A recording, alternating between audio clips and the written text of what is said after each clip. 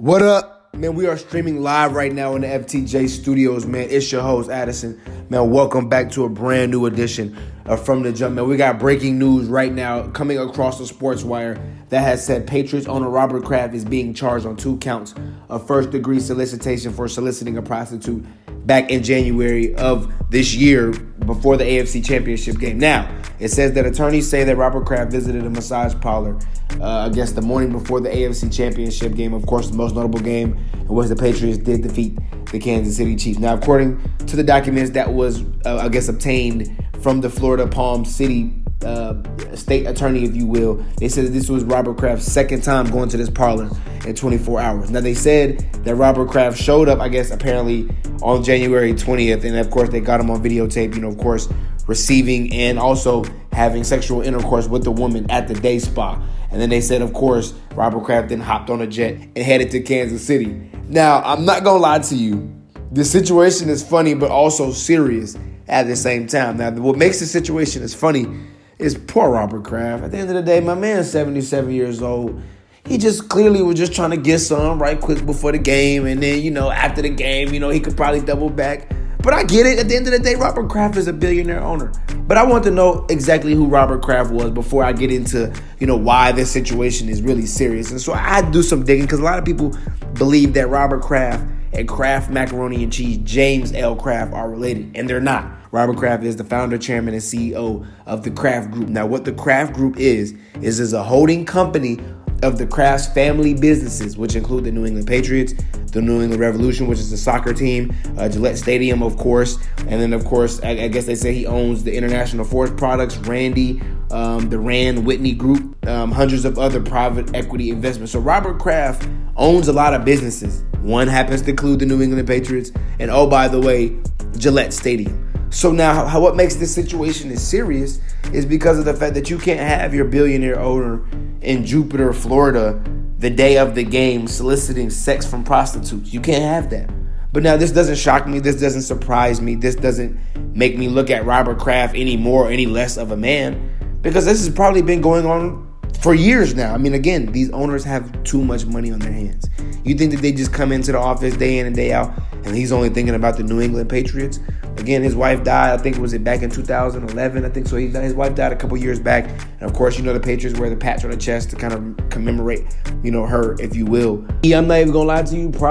Probably up until maybe a couple years back, a lot of people didn't know who Robert Kraft was. Of course, if you're a football savant or you're a sports savant, you know who Robert Kraft is, of course, the New England Patriots owner. But a lot of people really didn't know nationally who Robert Kraft was. Robert Kraft has been linked to Meek Mill, having some ties to either getting him out of jail or help facilitating getting him out of jail. You've seen him on the stage with Cardi B during the Super Bowl week dancing around. You've seen him most notably with the championships chain on. So we've seen Robert Kraft kind of out and about on social media and different platforms. And of course, once you put yourself out there, in that public eye like that, that leaves, for a lot of people to kind of do background work on you and to find out what you really got going on. And so again, this situation with Robert Kraft is only going to get serious just because of the fact that, for one, the Patriots just won the Super Bowl. So now we're not only going to be talking about the Patriots Super Bowl, but we could be potentially talking about whether or not Robert Kraft has to give up the team. But now they're saying in this scandal, if you will, that he isn't the main target, that there's other individuals that are in this main target. So, of course, as time goes on, more names will be, of course, added to this list. But as we know right now, Robert Kraft is apparently being charged with 2 counts. But switching from the NFL to the NBA, after a 128-115 humiliating loss on Saturday night, LeBron James, after the game, questioned his teammates. Y'all take a listen. The last few years, everybody's so accustomed to the losses that I'm just not accustomed to. I'm not accustomed to it. I would never get comfortable with losing. That's just how I'm built. That's who I am. When you've never been there or know what it takes to actually, shoot for something like that, and sometimes you're afraid to get uncomfortable. So you got to be comfortable with being uncomfortable. Now, I know off the first listen, a lot of people can hear that and think, well, LeBron James is being mean, but I personally thought this was, LeBron James being desperate at this point because he realizes we're 10th in the West right now. LeBron James isn't accustomed to losing. Again, this is a guy that's been to the NBA Finals, regardless of who has been on his team, for 9 straight years. And this is the first year right now that we are actually seeing that no matter what LeBron James does, he can score 29, 11, 11. He can score 60. He can score 100 points. And the Lakers still are losing by 25 to 30 points. Now, of course, Saturday's loss against the Pelicans, they just weren't playing defense. I mean, that just the bottom line of the situation. But if you look at the Western Conference standings right now, the Clippers have a firm lead on that 8th seed right now. And then the Sacramento Kings right now are 31 and 28. And you can tell those young guys, Marvin Bagley, DeAndre Fox, and all them boys, they are hoopers. Harry Giles, they are hungry. They want to be in the playoffs. They want to be better. They want to do better. And that's what you want. There's a lot of teams right now, like the Phoenix Suns, that are tanking, the New York Knicks that are tanking, the Cleveland Cavaliers, the Chicago Bulls, trading assets, trading picks away. And you have teams like the Sacramento Kings, and the Minnesota Timberwolves, a couple other teams, that are actively fighting for playoff spots. And right now, I can't really definitively say that about the Los Angeles Lakers because, again, once you added LeBron James to this team, you all realized what this meant. So, again, by LeBron calling out his teammates, I don't think he was wrong in calling out his teammates. Sometimes it's not about what you say. It's about how you say it. Keeping with the NBA is set to change the draft age from 19 years old to 18. Now, of course, the most notable one-and-done rule, which went into play back in 2006, mandated that all draft-eligible players be at least 19 years old and at least 1 year removed from high school. A lot of people felt like this was the NBA's way of forcing kids to go to college, and as a result, college is making money off of the kids. And so now we have this whole epidemic going on with the one and done. And should players be paid by college athletics?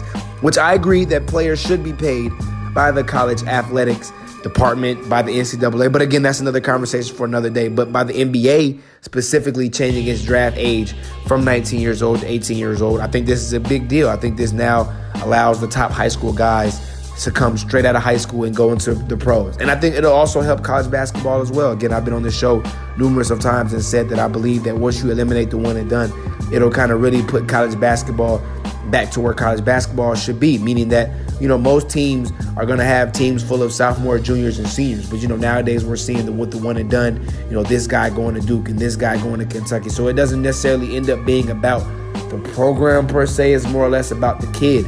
And again, got a team like Duke, a coach like Coach K, it kind of messes up the core of your team because you don't have a core team year in and year out. You're kind of every year kind of renting players. By the NCAA changing this rule from 19 to 18, again, I think it'll help everybody involved. I think it'll help the NBA by just allowing those guys to come straight out of high school to the pros. It'll allow college players that need to go to college and need to develop their game, and those that ultimately want to play college basketball, the ability to play college basketball. And it allows the kid to, from the jump, to make money off of their likeness because, again, once they go to college, they essentially give up that right for a year.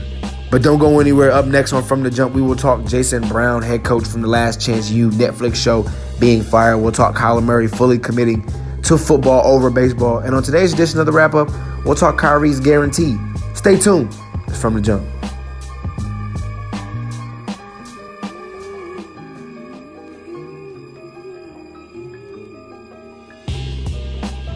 Today, faster than ever, the world is changing because opportunity is raging. Mixed reality, changing the world we see. Intelligence to build it like we always hoped it would be. But it's not really about what technology can do. It's about how it's used by you.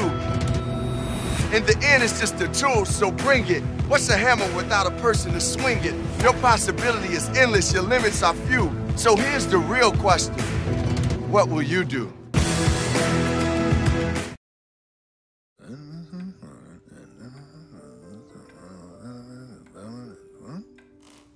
The end. Sculpt your beard with Old Spice Beard Balm.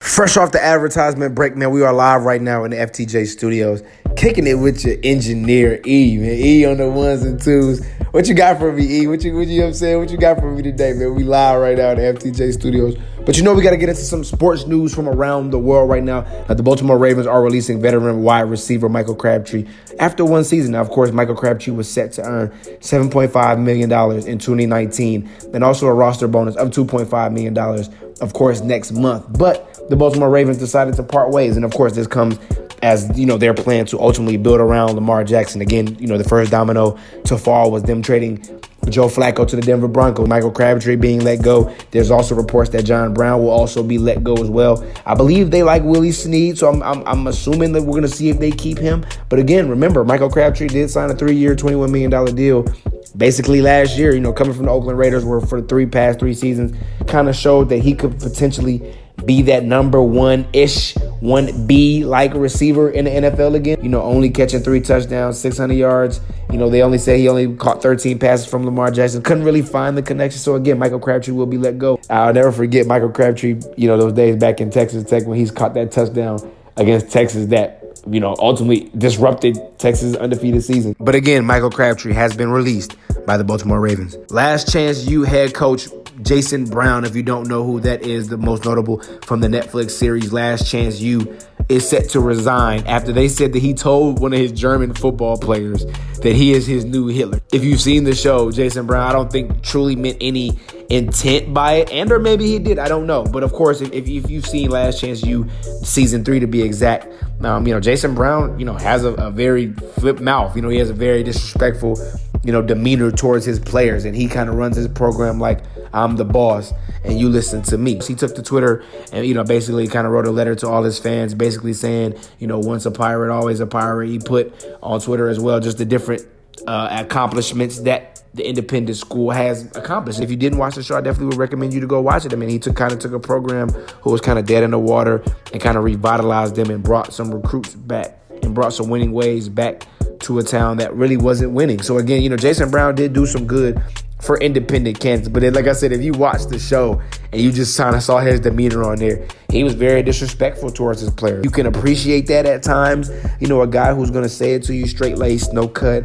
But you also, at times, it can get a little bit obsessive, once it gets to the point where you're calling me things outside the lines of football, or you're degrading me as a human being. But as I said, Last Chance U head coach Jason Brown will be resigning from Independence, Kansas. Now, according to multiple reports, the Los Angeles Dodgers have re-entered the free agency race, if you will, for Bryce Harper. Now, of course, we all know, most notably, the Philadelphia Phillies have been with talks, meeting with Bryce Harper to find out, whether or not they can kind of make a contract final within the next couple of days. But I think what the Dodgers have done, and just from reading all my different reports, again, they added A.J. Pollock to the outfield. They did let go of Yasiel Puig, so they did kind of clear up some cap room. Of course, Cody Bellinger, a lot of those guys kind of took a step back this year. But I think if you can add a guy like Bryce Harper, who ultimately, has been a star in this, league for quite a while now, and then you add him to this lineup and somehow, some way make it work in that lineup between him, Bellinger, Seager, and Turner, and all those, that heavy lineup, and now A.J. Pollock, along with Enrique Hernandez and Chris Taylor, that Dodger lineup could be scary. Every time I'm leaving on you don't make it easy. Wish I could be. Hold on, run me back, bro, run me back. Certain things you just can't refuse. I know it'll come and go, but it's out of my control. And you'll be left in the dust unless I stuck by you. You're the sunflower. You're the sunflower. Now, on today's edition of the Wrap-Up, Kyrie Irving, speaking to the media after a 126-116 loss to the Chicago Bulls, spoke out and said that there isn't a team in the Eastern Conference that can beat the Boston Celtics in a 7-game series. It is what it is. Like I said, I don't get frustrated about this stuff anymore. It's just part of the regular season, in the playoffs when we could plan for a team, prepare for a team. I still don't see anybody beating us in 7 games. So. Now, after hearing Kyrie Irving say that, again, it kind of just reiterates my thoughts about Kyrie Irving. And again, at this point, that's how Kyrie Irving should feel. Now, though the Boston Celtics didn't win the East last year, they did make it to the Eastern Conference Finals without Kyrie Irving.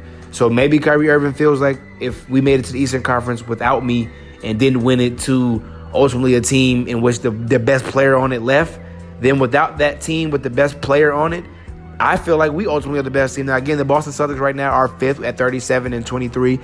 But can we definitively say the 4 teams that are in front of them are better? Can we say right now the Philadelphia 76ers, even with Tobias Harris that they've added, of course, Jimmy Butler most notably, Embiid kind of being in and out the lineup, Ben Simmons, are we really going to trust that team in the playoffs in a 7-game series against the Celtics? We saw it last year that they couldn't get it done. Again, you added Jimmy Butler and Tobias Harris, so we'll see if that makes, any difference. Again, the Indiana Pacers, of course, we'll kind of see the slide. Them not having Victor Oladipo is going to play a factor. And again, come playoff time, when you got to have star players and it just isn't about one-off, one-night games, that matters. And, by them not having Victor Oladipo, that star player that you can kind of guarantee every night to kind of give you 26 and 27, it's going to be tough for the Indiana Pacers. Again, of course, the top two teams, of course, the Milwaukee Bucks and the Toronto Raptors. The Toronto Raptors have made a lot of different moves, adding Marc Gasol, adding Jeremy Lin to that roster. Again, they traded a couple pieces for Kawhi Leonard. So that was Toronto Raptors' way of kind of going all in this year, saying, look, LeBron isn't here anymore. Let's try to go see if we can win a championship and see if we can retain Kawhi Leonard long term. And, of course, number one team in the East, the Milwaukee Bucks. But do we trust the Milwaukee Bucks at this point? Giannis is playing great. Giannis has been an all-star. Chris Middleton has hit some big shots. Michael Brogdon was Rookie of the Year a couple seasons ago. But do we trust this Milwaukee Bucks team when it's going to come down the stretch, when it's going to come down to playoff time? Because now we know there's no longer a LeBron James. So now all the pressure really is on the Milwaukee Bucks, and it isn't on the Boston Celtics. So again, Kyrie Irving's absolutely right. I believe when it's all said and done, there isn't a team that I'm looking at 1 through 8 when we had to lock in 7 games, and it just isn't you play me tonight and then we play a different team tomorrow. I don't think there's a team that can lock in and beat the Boston Celtics for 7 games. However, careful what you ask for, Kyrie. But, of course, we talked about a lot on today's episode. Man, y'all go follow your boy on all the social media from the jump. And we follow everybody back. Man, continue to keep streaming us on Spotify, Apple Podcasts, SoundCloud, YouTube, Google Play, Stitcher. We're trying to get on iHeartMedia, trying to get on Himalaya. We're trying to get on different platforms, trying to be on really every platform that all podcasts are available at. So definitely keep tapping into us. Definitely keep subscribing to us. We definitely will keep dropping these podcasts. But it's your boy. We out.